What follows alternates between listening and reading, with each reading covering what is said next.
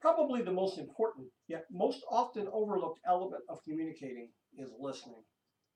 Leaders often expect others to listen, so our message will be received, and yet we don't listen very well ourselves. Be honest.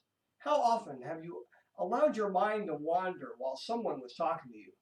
Sure, you nod your head occasionally and make those little sounds that indicate you're listening, but you're really thinking about the upcoming meeting or problems at home or this quarter's dismal earnings numbers.